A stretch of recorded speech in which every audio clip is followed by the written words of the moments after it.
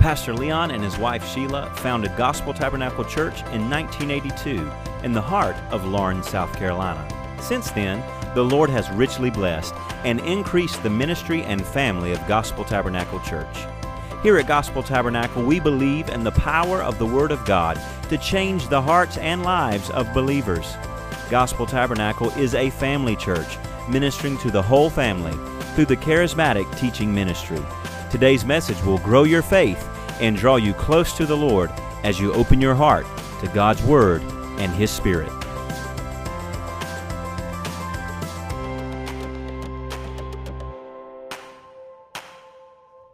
Amen. How many's happy today? Filled with the joy of the Lord. There's no better way to live. Amen? You ready for the Word of God today? It's what makes the change in your life. The Word of God applied by faith, living, breathing, moving in you. That's what makes your life victorious. There's a power in God's Word that when it goes forth, it does not come back void, the Scripture tells us. In other words, there's a power in it that has a creative ability to dominate any situation and change it to the will of God. How many wants the will of God to come to pass in their life? Amen? And by faith, we're going to see exactly that, do that today. So I'm real excited about this message the Lord's put on my heart. But first, we're going to make this confession. We're going to say it by faith. Amen? Everyone get your Bible, whatever you're using for your word, and let's go ahead and make this confession that you know and join in with us. We say, this is my Bible. I am what it says I am. I have what it says I have. And I can do what it says I can do. Today I'll be taught the Word of God. I boldly confess. My mind's alert. My heart's receptive. And I'll never be the same. I'm about to receive the indestructible, incorruptible, the ever-living seed, the Word of God. I'll never be the same. Never, never, never. In Jesus' name, amen. Shout hallelujah if you believe it. Turn with me to Romans chapter 8, verse 28. This is going to be the New Testament text, if you will. We're using that formal language. New Testament text. Romans 8:28. And then we're going to go to the book of Esther. You know, the Word of God, it agrees with itself. Amen? The Word of God's a library of 66 books. And it's a miraculous book. The book you hold in your hand is truly miraculous. It has 66 individual books that were penned down. There's one author, the Holy Spirit. He authored His Word. But there was over 40 penmen that the Holy Spirit moved upon to write down those books that we've compiled into a Bible over the course of 1,500 years. And there's not one time where there's a contradiction in the Word. Every person that's ever tried to come against the Word of God and say this contradicts that, if you just sit down and read it and study it, you find out it doesn't. And that in itself is miraculous.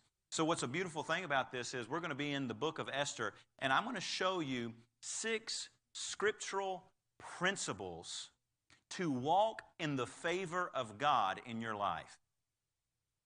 You might say, well, what is favor?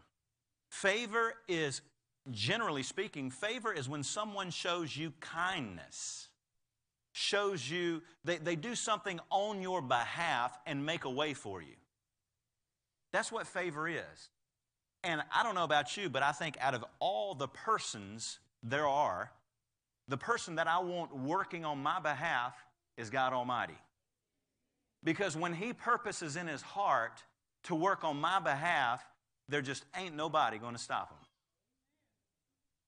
And so what I want to do is I want to live a life completely saturated by the favor of God, by the kindness of God. I want to be in situations where unopenable doors swing open. Where impossible situations flip on their head and turn around. When someone says it can't be done, and then God does it. I want to live a life filled with the miracle power of God, which means we're going to live in the favor of God. How many wants to live in the favor of God? If you do, say amen. Romans chapter 8, verse 28. You've heard this. You've definitely heard the first 2/3 of this scripture. But we're going to read the whole thing. Romans 8, verse 28. And we know that all things, someone say all things, work together for good to those who love God, to those who are called according to his purpose. Now, I said 2/3, it's probably first third. Generally, I have heard, not picking on anybody, because it's easy to do if you allow your mind to forget the word. It's easy to do and kind of paraphrase it. Well, bless God, we know all things work to good. Amen. It's not what it says, does it? Well, you're being a stickler, AJ. Yes, I am. All things work together for good to those who love God and are called to his purpose.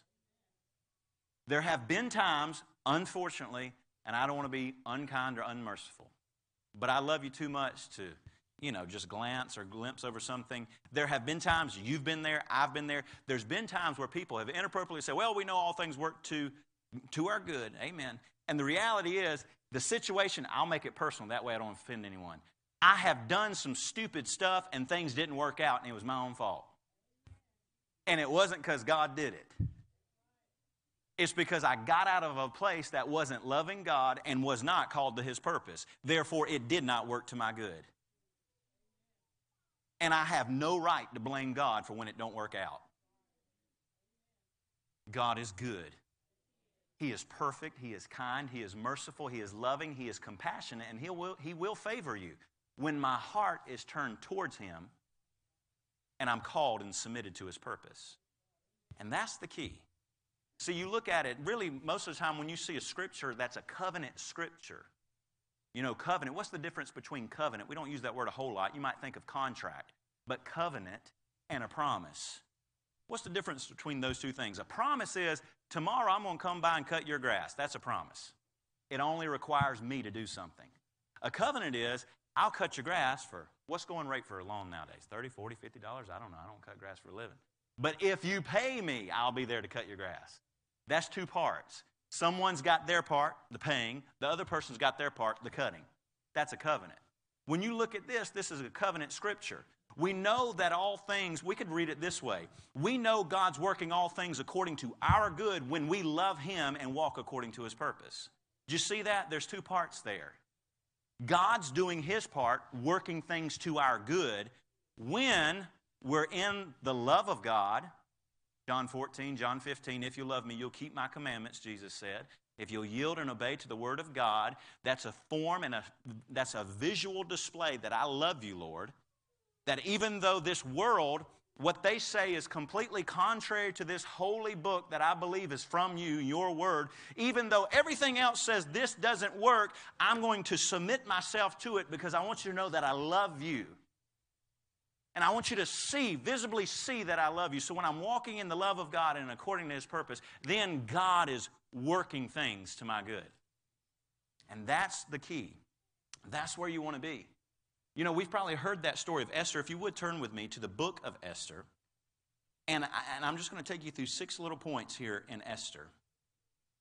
And the moment I said the number 6, my wife said, AJ, you better not get long-winded on point number 2 because you told us 6 and I ain't leaving here until we get all 6.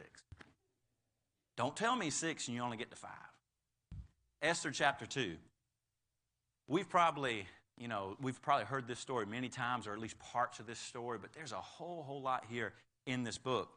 And really, honestly, we're reading our Bible through this year here at Gospel Tabernacle.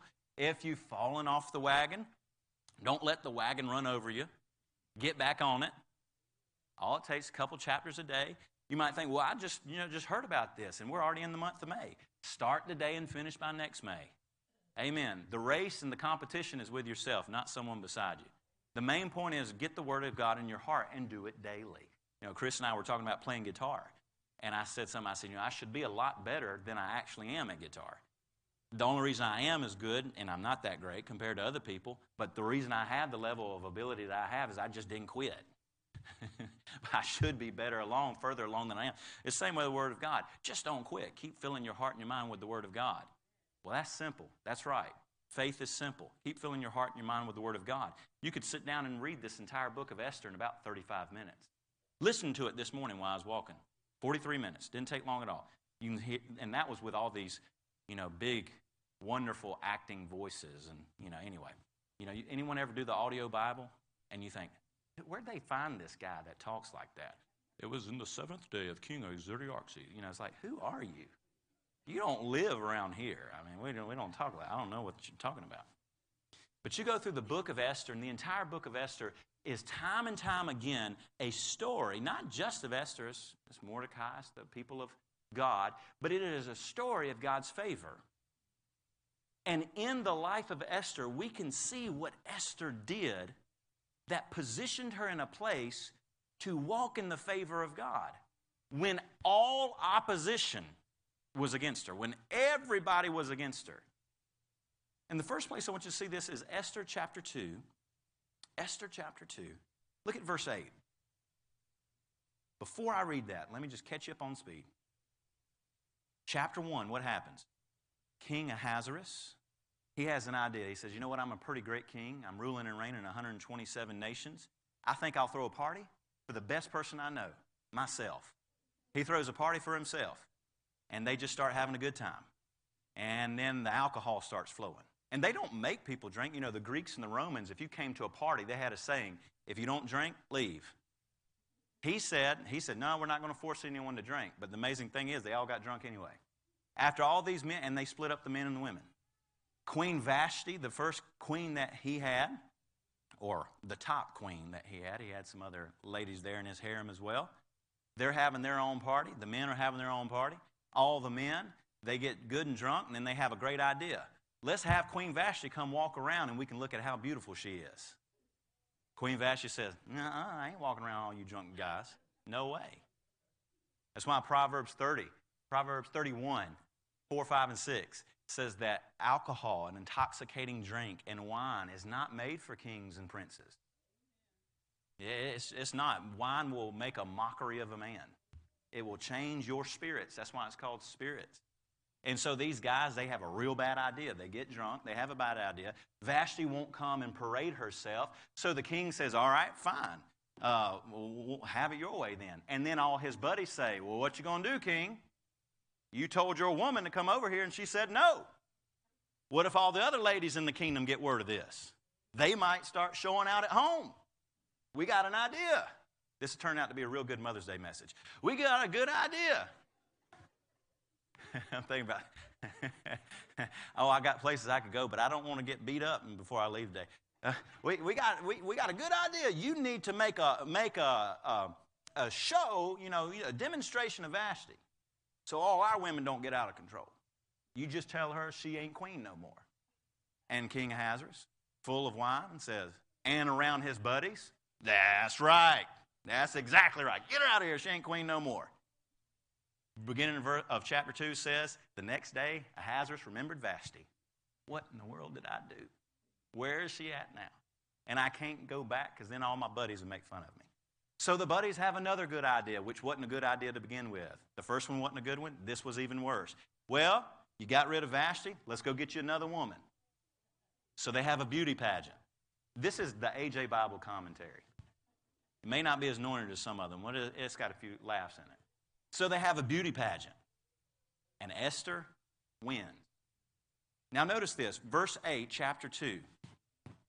So it was when the king's command and decree was heard, when many young women were gathered to Shushan, the citadel, that's the capital there in Persia, under the custody of Hegai, that Esther also was taken to the king's palace into the care of Hegai, the custodian of the women. Verse 9. Now the young woman pleased him, and she obtained his favor. So he readily gave beauty preparations to her beside her allowance. Then 7 choice maidservants were provided for her from the king's palace, and he moved her and her maidservants to the best place. Someone say best place. And the house of the women. There's 6 different keys here that I saw in the book of Esther, and this was the hardest one to kind of locate scripturally. Because I didn't want to just make something up. I didn't think, I'm going to find 6 keys. Let's see if I can find it. In study, I found 6 places. I find 6 distinct places in the book of Esther where she experienced favor. But this was the last one I could figure out. This is the last one I had to pray about. I didn't quite understand it. Because the other 5 that we're going to look at are very cut and dry. Esther did something and she got favor from God. But this one, she didn't do anything. She's just selected. But she has favor with the head man that is in charge of all these ladies and preparing them to go before the king. So much so that in this beautification process, some of you ladies that you go to the salon and do different things, I think, I went to the barber shop, I had to get a haircut the other day, and I was there about 45 minutes, and I thought, my goodness, this will take forever. You ladies think we're just getting started 45 minutes then, doing different things. These ladies had a year-long beautification process. You wouldn't mind, that'd be all right, wouldn't it? A year long of doing this, going to the salon and the spa. A year, thank you very much, yeah. But Esther, she got much more than everything allowed to all these ladies. Why did Hegai, this eunuch, which, not to be vulgar by any means, but there was something physical surgery done to these men that served in the palace so that they would have no natural desire for women. And that happened to Hegai. He was a eunuch. So you might think, well, I'd like to be the man in charge of all these women. There was no natural desire there. So there's no natural desire because Esther's beautiful, which we're going to see she was. She was inside and outside, lovely and beautiful. It's interesting the way the Bible puts that. Lovely outward appearance, beautiful her spirit. So Hegai, why did she turn her heart toward Esther and give her more resources and give her the best place among all the women where to live and stay and give her maidservants? And what I found out, really honestly, through prayers, it's very simple. God has a purpose. Remember, all things are working to your good when you love God and you're called to His purpose. God has a purpose, and His purpose is to build His church on the earth. And when you get behind God's purpose, you get favor on your life. Esther had favor because she was one of God's people, and God had a purpose, and by favoring her, God is saying, here's an invitation to come work with me. 2 Corinthians chapter 5 says that we have the privilege to co-labor with God. We've got all different types of co-workers, maybe some good, maybe some bad. But we can be a co-worker with God. And it's the kingdom first principle in Matthew chapter 6, verse 33. When you seek the kingdom of God and His righteousness first, then all these things shall be added unto you. Well, what are all the things that will be added? Everything you have need of that's written in those previous verses. What you eat, what you drink, what you wear, where you live. Let's be honest. What I just described, that consumes most of our time in trying to provide those things, rightly so, for our families. But God said, if you'll make first things first, you'll make my kingdom and my righteousness. If you'll give that first priority in your life, I'll make sure that everything else is well taken care of. In this first instance of Esther receiving favor from God, it was because God had a purpose. Lots of times Christians, they will do this. And I'm not trying to beat up on anyone because I've done it. But there's a better way. There's a higher way. You can sometimes say, Lord, this is what I'm doing. Please bless it. It's easier to say, Lord, I see what you want to do on the earth. Build your church. I'm going to do that. And I believe everything else I want to do will be blessed. That's the key. I'm telling you. If you grab a hold of that, if you just literally, you think, well, AJ, you're in full-time ministry. I am. I was doing this before I was in full-time ministry, and I realized that's what a blessing thing. When you order your day, when you say, you know what, I'm going to wake up in my day, and the first thing I'm going to do is give God time to pray, time to read His Word. What is that doing? That's saying, Lord, I'm going to put first things first. Yeah, there's a lot of stuff I could be doing, a lot of little tasks I could be checking off, going here or there, but I want to give myself some more time in the day, whatever sacrifice that requires, because I want to put you first. I want to get behind your purpose. And when you do that, your family will be blessed. Your marriage will be blessed. Your children will be blessed. Your bank account, your business, the company you work for will be blessed. Your coming and your going will be blessed when you say, Lord, I'm all about your purpose. Any way I can work your purpose into what I'm doing and glorify you in what I'm doing and bring people into your kingdom, I'm going to do that. And in my doing, I believe you'll bless everything else my hand touches. That's the key. That when Jesus is no longer, like a side dish to the course of life, You know, you get your main meal and pick some sides. Well, you know what Jesus is doing, we'll add a little bit of that over here. But when he's the main thing, every other aspect of your life becomes so richly favored by God, it's like you're walking from one miracle to the next.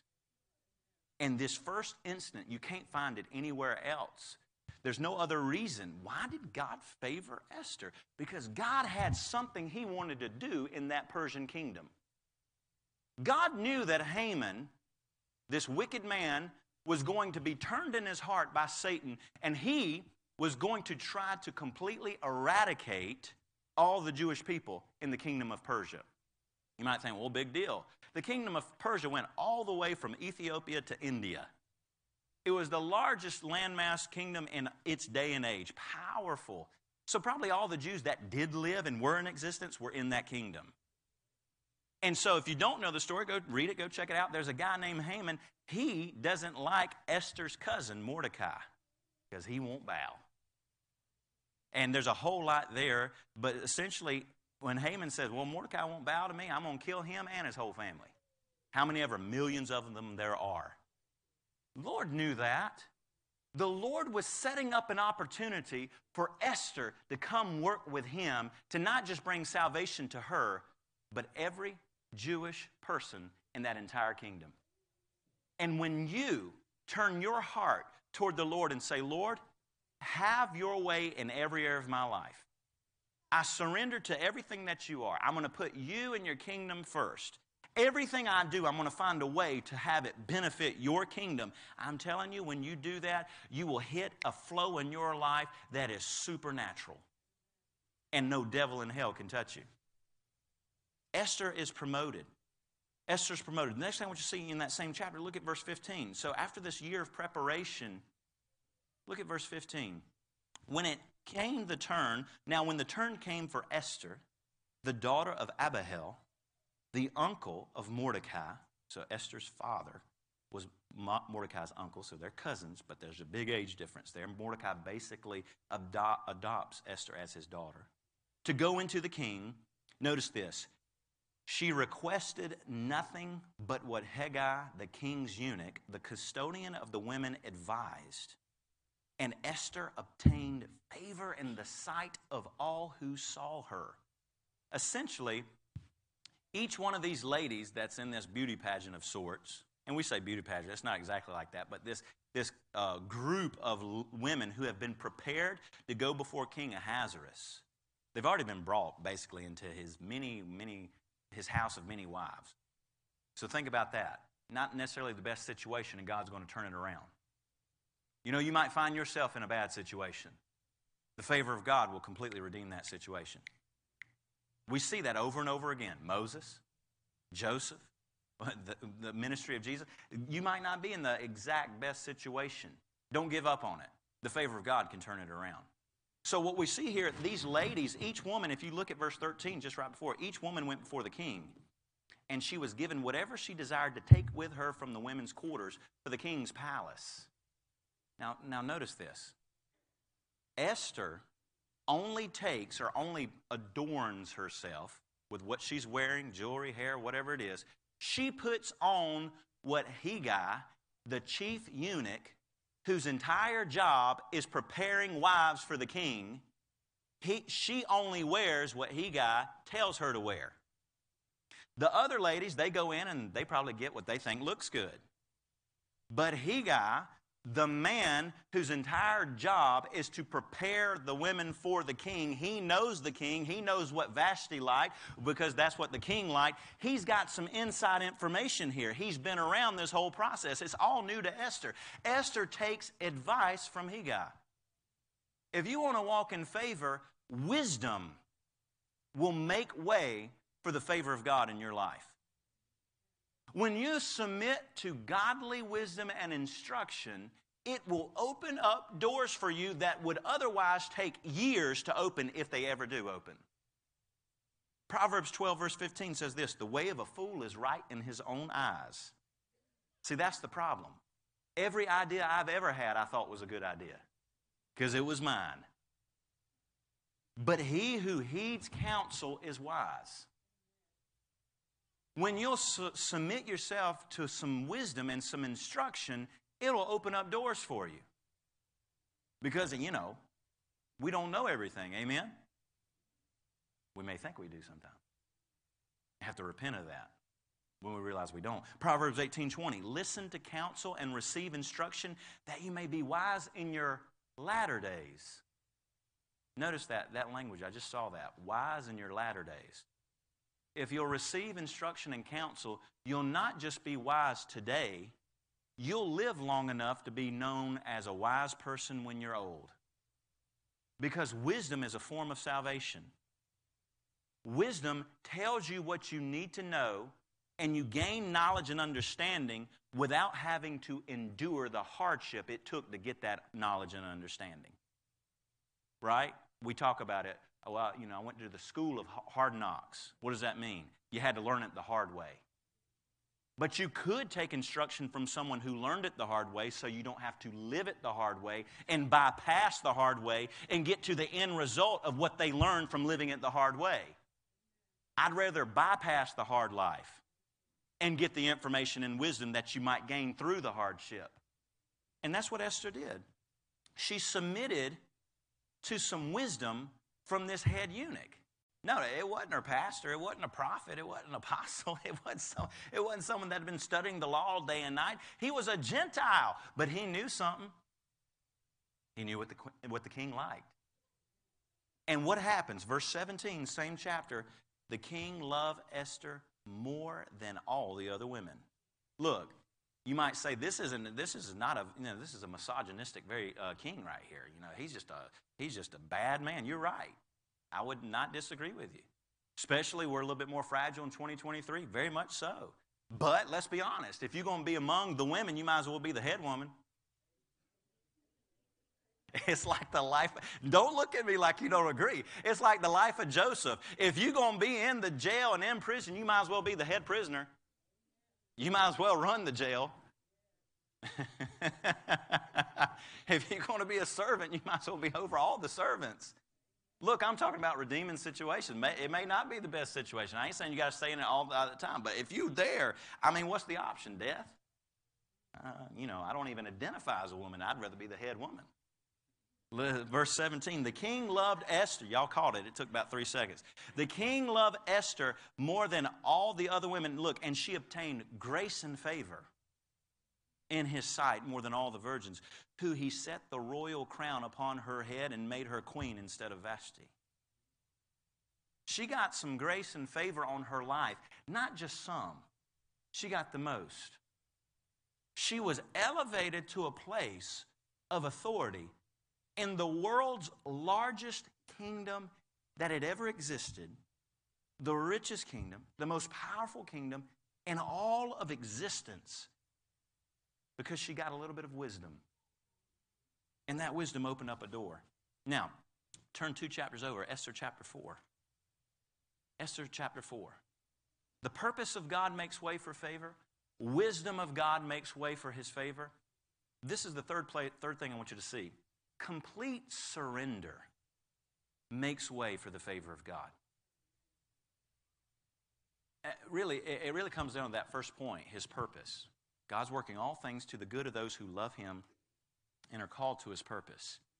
God has a purpose in the earth. What is his purpose? To build his church. What does it mean to build his church? To win the lost and to disciple those who have been won. What is God's purpose?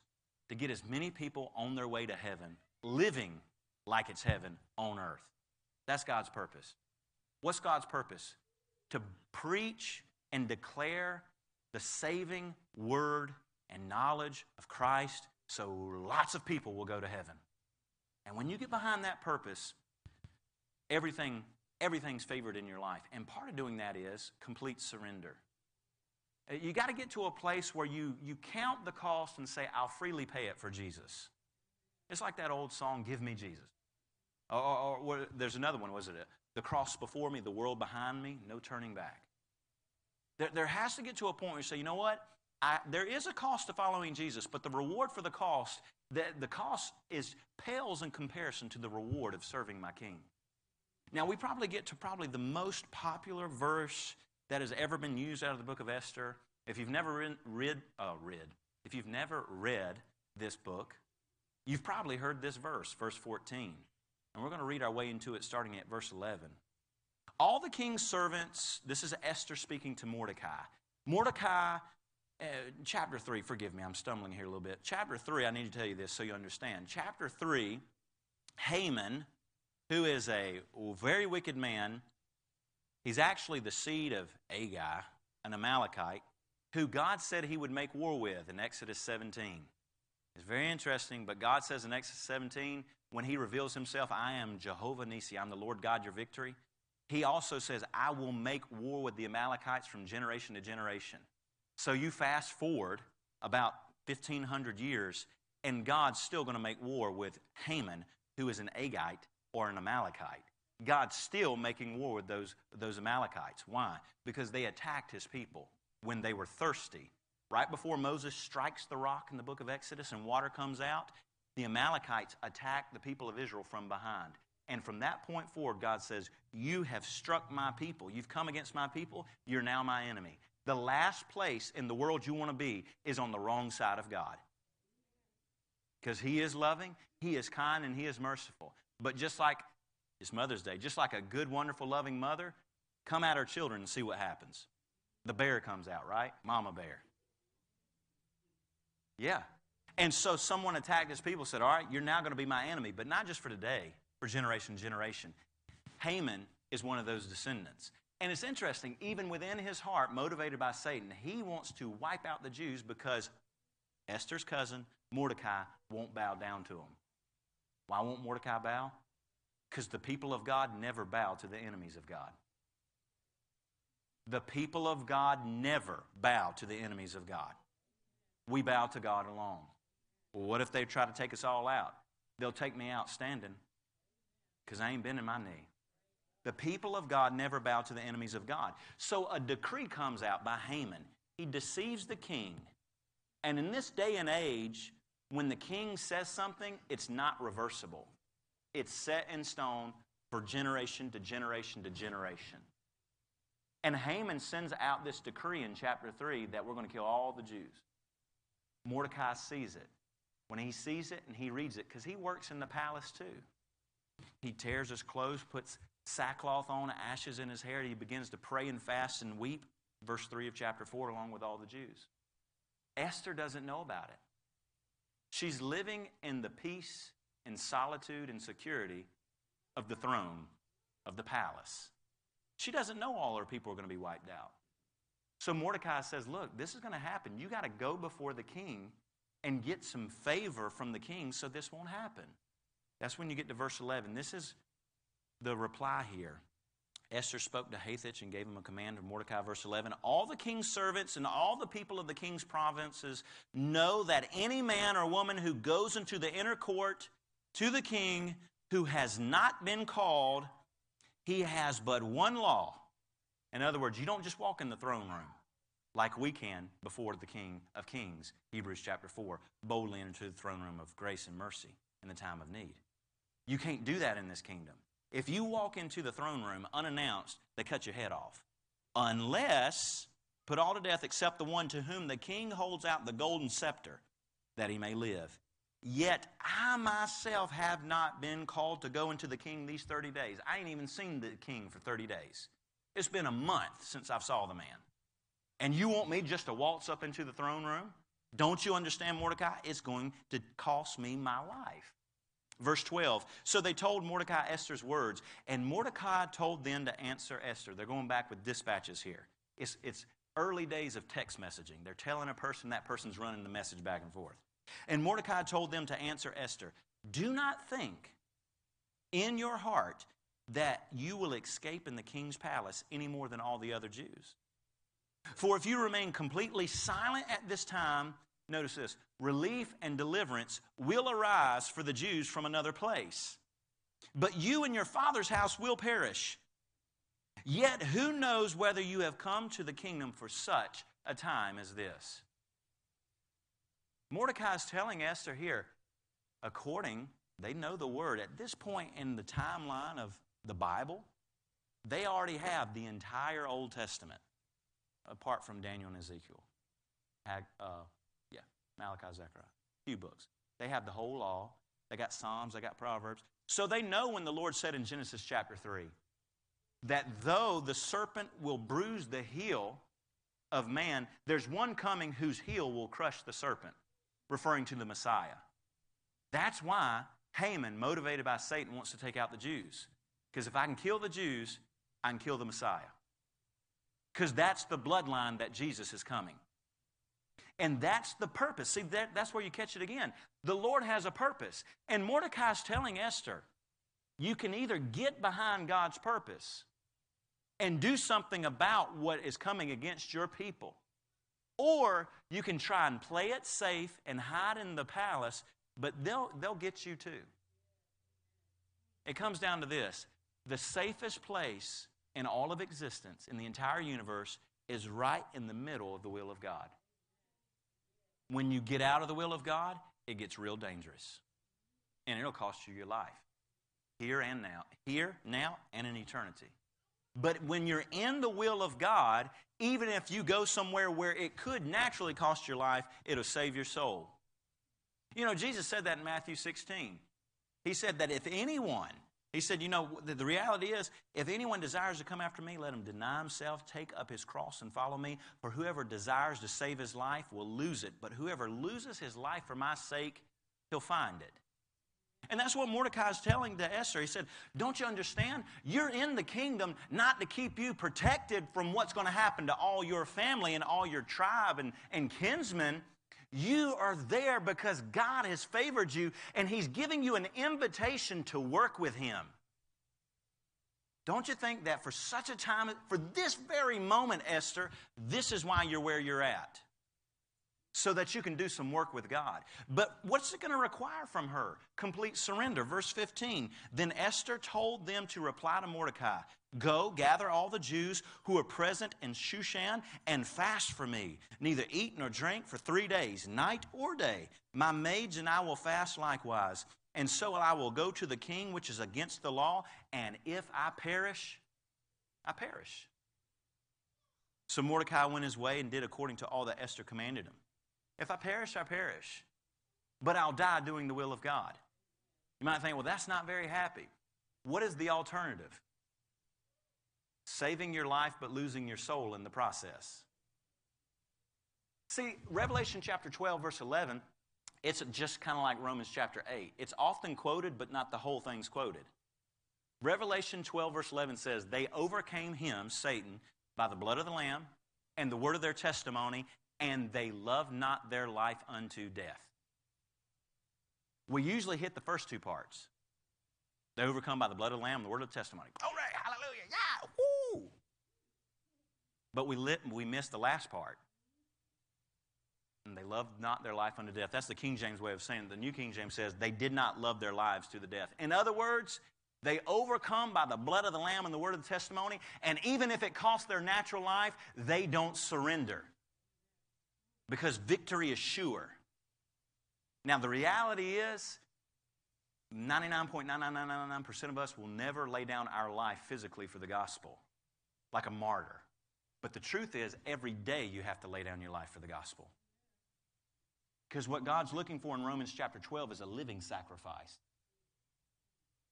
It's one thing, it's like when people talk about their kids. I'll die for my kids, but will you wake up every day and live for your children? And give them a godly example to follow? Will you display the love and the power of God in your life? Will you be a praying mother and a father? I understand you may lay down your life if it costs you that for your children, but will you live for your children? Because here's the thing about a living sacrifice. When it gets hot on the altar and you're alive, you want to crawl off. Dead sacrifices lay on the altar because there's no life left. But a living sacrifice has to say, ooh, Lord, it's getting hot up in here, but I ain't moving. Because I've surrendered myself completely to the Lord. There's something you might, man, you know what? I could go different ways with this, but I just want to tell you, that's the heart of Jesus. It may not make you want to jump up and run, but there's victory in that. When you get to the place you say, Lord, there's just nothing that I love and desire more than you. And I don't care how it's painted, how it's described, what the world will say. Oh, I thank you for your blessings, Lord. But when it comes right down to it, I want you and your presence. And I'll let nothing come in between you and me, no matter what it costs. When you get there, you walk with power with God. You become a man or woman clothed with the power of God that is unstoppable. So what happens to Esther? Well, notice this. This is the fourth thing. Prayer and fasting makes a way for favor of God. We don't want to skip over it because we're, about 5-10 minutes away from our Mother's Day lunch. So the next thing we should talk about is praying and fasting, right? Talking about not eating. We've all probably been thinking for the past 2 days what we're going to eat for Mother's Day. What we're going to take Mama out to eat. So the best thing for us to talk about is not eating for a minute, right? There is a supernatural power in prayer with fasting. Now, just fasting, just not eating, that don't do anything. The power of God is not displayed in the life of a person who just goes on a hunger strike. There's been people in other religions, they fast all the time. They got no power. Can't set nobody free by the power of God. They themselves may be demon-possessed by unclean devils. They got no power. But there's something very supernatural and spiritual about simply pushing the plate away. And you take the time you would invest into your natural self, which is nothing's wrong with it. You can't fast forever, because if you do fast forever, you'll go to heaven a lot quicker than you planned on. But there's something very supernatural about just pushing the plate away and say, Lord, instead of spending time investing in this physical body, I'm going to spend more time in prayer. More time in study of the Word. Jesus said, when you fast. Some Christians thought he said, if you fast. Jesus said, when you fast. There's a time to pray and fast. Let's be honest. If your whole family is going to be wiped out by an evil man, you probably don't have much of an appetite. Hey, let's go to the Beacon and get a cheeseburger plenty. I'm about to be killed. Most people probably don't want to eat. So take advantage of it anyway. When you don't know what to do naturally and things are going sideways in your life, man, I'd push the plate away and say, you know what, I'm going to get some understanding from the Lord. I'm going to get into prayer. And you know what, I don't even need to feed this body. I need to feed my spirit, because what's going to take me through a time where the enemy is attacking my life is not a double cheeseburger aplenty. Come on, I know it's anointed, but it ain't that. It's going to be the power of the Holy Spirit to break this thing in my life. And that's what happens. They went on a dry fast. They didn't even drink water. Turned the tap off for 3 days. I don't know when it happened in culture, because I remember most of my teenage years doing it. Even to this day, I can't leave the house without a 32-ounce bottle of water. Why is it we can't get hydrated? Everywhere we go, we carry bottles of water all the time, but I don't know when that happened. Maybe we did. Maybe people didn't do that, but it's like everywhere we go, we got to drink water, drink water. These people didn't even drink water for 3 days. Your spirit cries out different when your flesh ain't in the way. You might say, well, I don't know about that. Jesus said in Matthew 17, when he's coming down from the Mount of Transfiguration, when he's been glorified by the power of God, he comes down to a situation at the bottom of that mountain. His 9 disciples, 3 went with him. The other 9 that were there, they couldn't cast a devil out of this little girl. And the parent says, I've come to your disciples and they can't get this devil out. And what does Jesus do? Cast the devil out. No problem. Someone say, no problem. No problem. They say, why can't we do it? He said, well, first, unbelief. Then he said, verse 21, however, this kind does not go out except by prayer and fasting. There is levels and authorities in the kingdom of God, and there's levels and authorities in the kingdom of Satan. And if you can't control your own body, you won't be able to dominate the authority of God over a devil. If you can't take control of your own self, you're not going to exercise authority outside of yourself. And these people, they get in this 3-day prayer and fasting. And what did it do? What happened when the people of God prayed and fasted for 3 days? It saved an entire people. You know, we talk about revival, we talk about a shifting and a changing, we talk about things being broken by the power of God and wickedness being pushed back. But it may take more than an hour and a half on Sunday to see that come to pass in a nation. It may take more than a few minutes blessing your food, and that's all the prayer you get in a day. I'm not trying to make anyone feel bad or hurt anybody's feelings, but if there is a holy conviction come on you because you say, you know what, I can improve in the things of God, then take it by the Holy Spirit convicting you. But because, it would be like me getting in the ring with another AJ, Anthony Joshua. He's a British boxer, heavyweight guy. If I got in the ring with him, even if he wasn't training, like he took 6 months off, this beautiful face would be, you wouldn't be able to notice it. Even if the guy took 6 months off. Why? Because he's went through a level of discipline that I have yet to touch.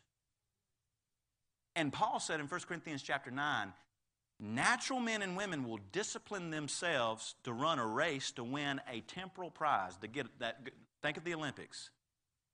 Think about those guys that sprint. They'll train 4 years for what? A 30-second sprint? 4 years to run one race. Or what I really like, the weightlifters. They'll train 4 years to do 3 lifts in each category. 3. You might think it takes me longer than that to get, just get everything moving in the morning. 3 repetitions. They work 4 years for that. And what are they going to get? Something that possibly, if they win, hangs around their neck. And something, when time goes by, they can say, I used to be able to do that. But when you invest in the things of God, you get something eternal. And there's just nothing more costly, there's nothing worth more than seeing you, your marriage, your family, your children, our nation set afire with the blaze and power of God, living for the Lord and seeing many people go into the kingdom of heaven. And they discovered that. We're going to finish up real quickly. Esther chapter 5, verse 1. Now it happened on that 3rd day, after 3 days of prayer and fasting, Esther put on her royal robe, stood in the inner court to the king's palace across from the king's house. And while the king sat on his royal throne in the royal house, facing the entrance of the house, so it was when the king saw Queen Esther standing in the court that she found favor in his sight. And the king held out to Esther the golden scepter that was in his hand. Then Esther went in, touched the top of the scepter. The king said to her, "What do you wish, Queen Esther? What is your request? It shall be given up to you up to half the kingdom." So Esther answered, "If it pleases the king, let the king and Haman come today to the banquet that I've prepared for him." 3 days of praying and fasting to simply give a dinner invitation. What do you want, Esther? I'll give you up to half the kingdom, which is a phrase simply means I'll do anything you ask. Would you come eat dinner with me? This is the 5th thing. Humility makes way for favor. Esther prepares a banquet for the king and Haman. You might think, why? I don't know, naturally you might think, the king said, I'll give you half the kingdom. Okay, king, give me the half that has all the Jews in it. So Haman can't get to them. That might work, but that's man's wisdom, because I thought of it. So maybe it don't work, and usually man's wisdom doesn't work. Rather, through humility. It's what 1 Peter chapter 3 talks about in verse 4. Now that verse right before it talks about concerning a believing wife and an unbelieving husband. If you're in that situation today, and you're a wife that believes in the Lord, but your husband doesn't. And you want your husband to come alongside you in faith and serve the Lord beside you. What they're saying here in this verse 3 of 1 Peter 3 says, don't worry all so much about the outward appearance. Some denominations and religions have taken verse 3 to say, well, that means no women folk need to wear jewelry and makeup and they got to look this certain way. Meanwhile, the men can wear watches, which last time I checked is jewelry. I've seen some of these guys that are in these denominations. The ladies, no jewelry, no makeup, no nothing. If you don't want to, that's fine. But, nothing. And then the guy comes up to preach, and he's got a Rolex on. And I'm thinking, man, that's a $20,000 piece of jewelry. And you telling them women folk they can't wear this or that. Something not working out there. But verse 4 is the key. He's saying, look, Go to the hidden heart of the man. It's the spirit. That meek and quiet spirit will win people to Christ. You living like Jesus in front of other people will win people to Christ. That's what Esther did. She could have asked very greatly naturally, but what she did through humility, she said, King, I just want to serve you.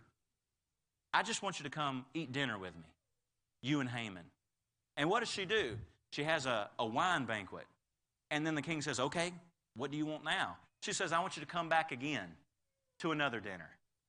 I want to serve you one more time through humility. And then if you go to Esther chapter 7, that's when Esther tells the king, this evil and wicked Haman has set his heart against my people. King, if I found favor in your sight, won't you just spare the life of me and my people? And Ahasuerus, the king, said, what are you talking about? This wicked Haman. He's trying to take out my people. The king gets so upset, he leaves. Haman then falls at the knees of Esther. He's begging for his life. When the king comes back and says, oh, wait a minute. Oh, now you're going to try to make a move on my wife. They immediately snuff him out and take him, and they hang him on the very gallows that Haman was going to hang Mordecai, Esther's cousin, on. Because what favor will do, it will take the enemies of God, and it will take those enemies of God and use their own devices against them. That's why I never want to be on the wrong side of the Lord. Because when you're warring with God, He's going to win. But He don't just win. He takes your own weapons and uses them against you. And Haman built gallows to hang the Jews on, and he hung himself from there. The very thing he was going to use that he thought he was going to use came back on him. And how did it happen? Esther, through humility, invited the king to dinner. Haman had a sword. Esther had favor. Haman had gallows and armies ready to take out the Jewish people. Esther had favor. And it doesn't stop there with her. Chapter 8. The sixth thing that makes way for favor is supplication. Supplication is a word we don't really use that often, but it simply means to pray for someone else. You know, the most rich, wonderful times of prayer you'll have is when you spend it praying for other people. Nothing wrong with praying for yourself. There's nothing wrong with praying for yourself. If you have a need, go to the Lord in prayer. But I'll be honest, most of your time should be for praying for other people. Because most of what we deal with is something that we should command ourselves to do. Now, I understand you have some need of healing, provision, something like that. We go to the Lord before in prayer. Absolutely, absolutely. But Lord, I don't know why I'm angry. Make me not be angry anymore. Lord, I don't know why I'm mean. Every time I open my mouth, I say something mean. Lord, make me stop it. No, just close your mouth. If every time you open your mouth you don't like what you're hearing, close your mouth until you change those words in your heart. That's not the Lord. If He could zap us and make us just talk right, I would have been zapped a long time ago. But what I found out is the Lord says, I've given you, one of the ministries of the Holy Spirit is self-control. Ooh, that'll preach, won't it? Self-control, glory. But when you begin to pray for other people, favor comes on your life. And in Esther chapter 8, remember what I told you? Haman, he writes this law, and it's signed by the king's signet ring. It's a law that cannot be reversed. Esther goes before the king a second time. Most of us only know, because when I was studying, I didn't even realize this until just this past week. I always thought it was just Esther went before the king once. Esther went before the king a second time. In the same exact fashion. This time she didn't pray and fast. This time she just went in. Because when you win a victory in God, it's yours. And what you get by prayer and prayer with fasting, what you get by faith in the Word, you don't have to go get it time and time again. It's yours. So the first time Esther and her whole nation pray and fast, and she goes before the king without being invited. The next time, she just walks in. there's a boldness that comes on you when you're surrendered to the things of God, to where you don't have to work yourself up in prayer. You just walk in that authority because you won it in victory. You won it in battle. And in Esther chapter 8, Esther just walks in again and tells the king, look, how can I sit by while all my people are going to perish? Because Haman, you didn't know it, king, but Haman deceived you and sent out a royal decree to 127 of your provinces in a day and age before email, text message, social media, by way of foot, on letter of parchment. He sent that out about a month ago, and in the next day or two, all these people that Haman has set up throughout the entire kingdom, they're going to kill my people. And the king says, do whatever you want. So her and Mordecai write a new law that all the Jews can protect themselves. And even to this day, Jewish people celebrate this festival called Purim. And it's the day of celebration where the Jews defended themselves against their enemies. They took out 75,810 people in 2 days. Because what Esther won for herself, she also won for her nation. What you can win by the favor of God doesn't just bless you. It changes generations. It changes families. It changes cities. There's a power. I'm talking about walking and living in a power with God that marks the earth for thousands of years. Esther's been dead and gone in heaven for a long time. And still to this day, the favor of God that was on her life is celebrated time and time again. If you would you please stand up and we'll go before the Lord in prayer. Father, I come before you, Lord, and I bless your holy name. Lord, I'm really thankful for you, God. And we love you a lot. Lord, you're so kind to us.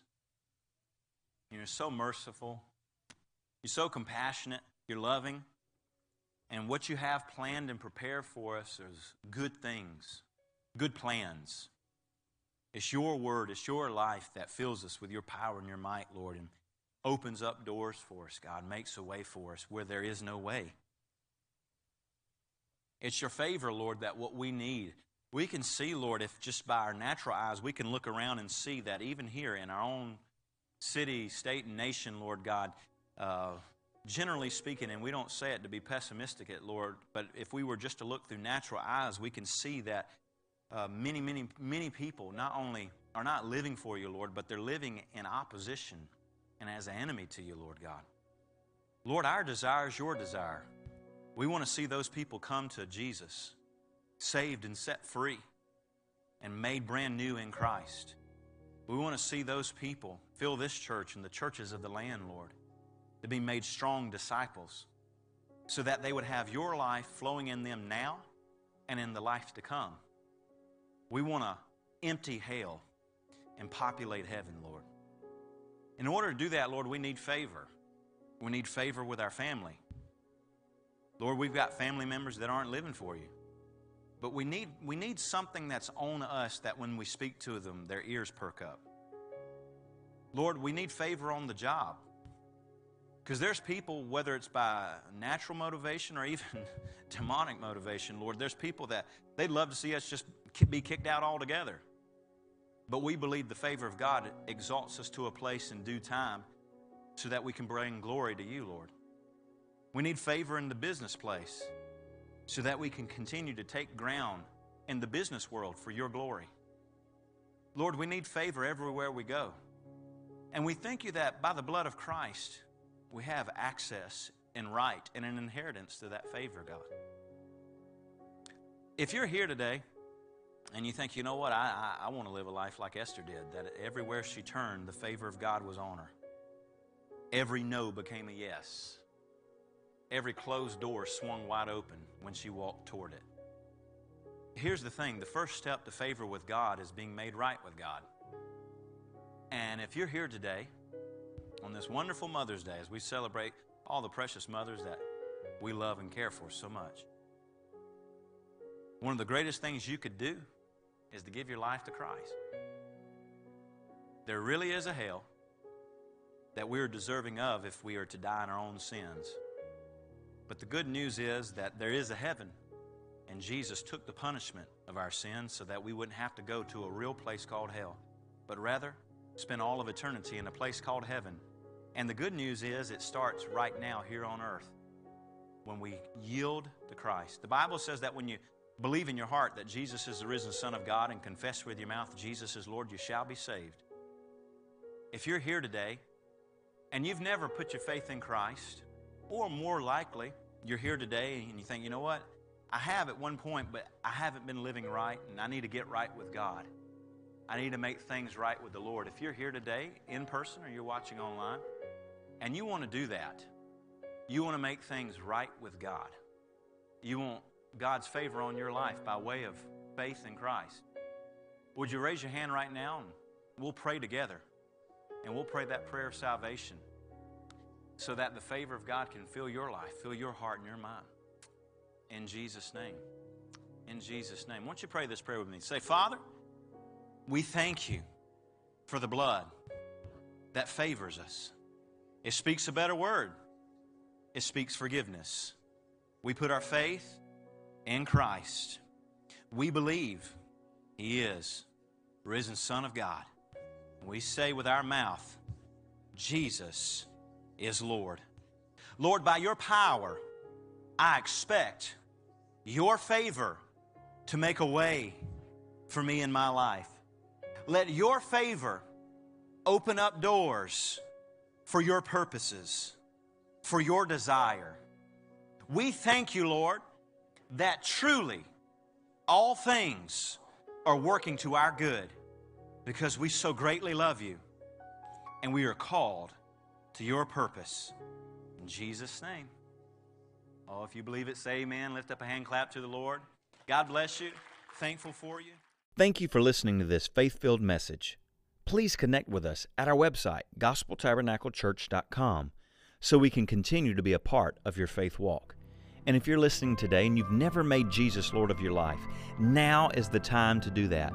Now, today is the day of salvation. Pray this prayer with me. Dear Father, I believe you sent your only begotten Son, Jesus Christ, to die for my sins on the cross, and you have raised Him from the dead that I might be alive in Him. Jesus, I confess you are Lord of my life. In Jesus' name, amen. If you prayed that prayer, welcome. You're now in the family of God. You're a child of God. Connect with us. Let us know if you prayed that prayer. We want to be right there alongside you as you walk out this journey of faith in Christ. God bless you.